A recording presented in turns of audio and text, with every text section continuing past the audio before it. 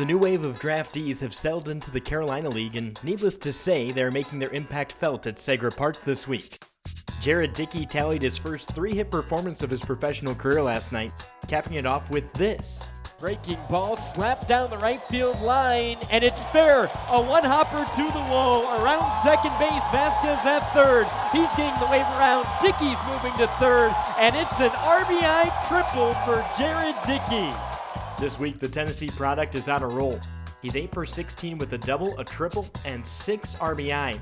And Dickey isn't the only new draftee playing out of his mind.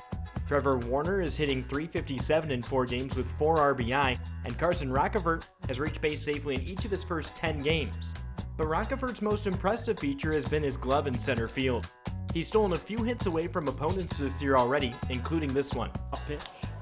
Set to center field, Rockefort charges in, he dives and holds on!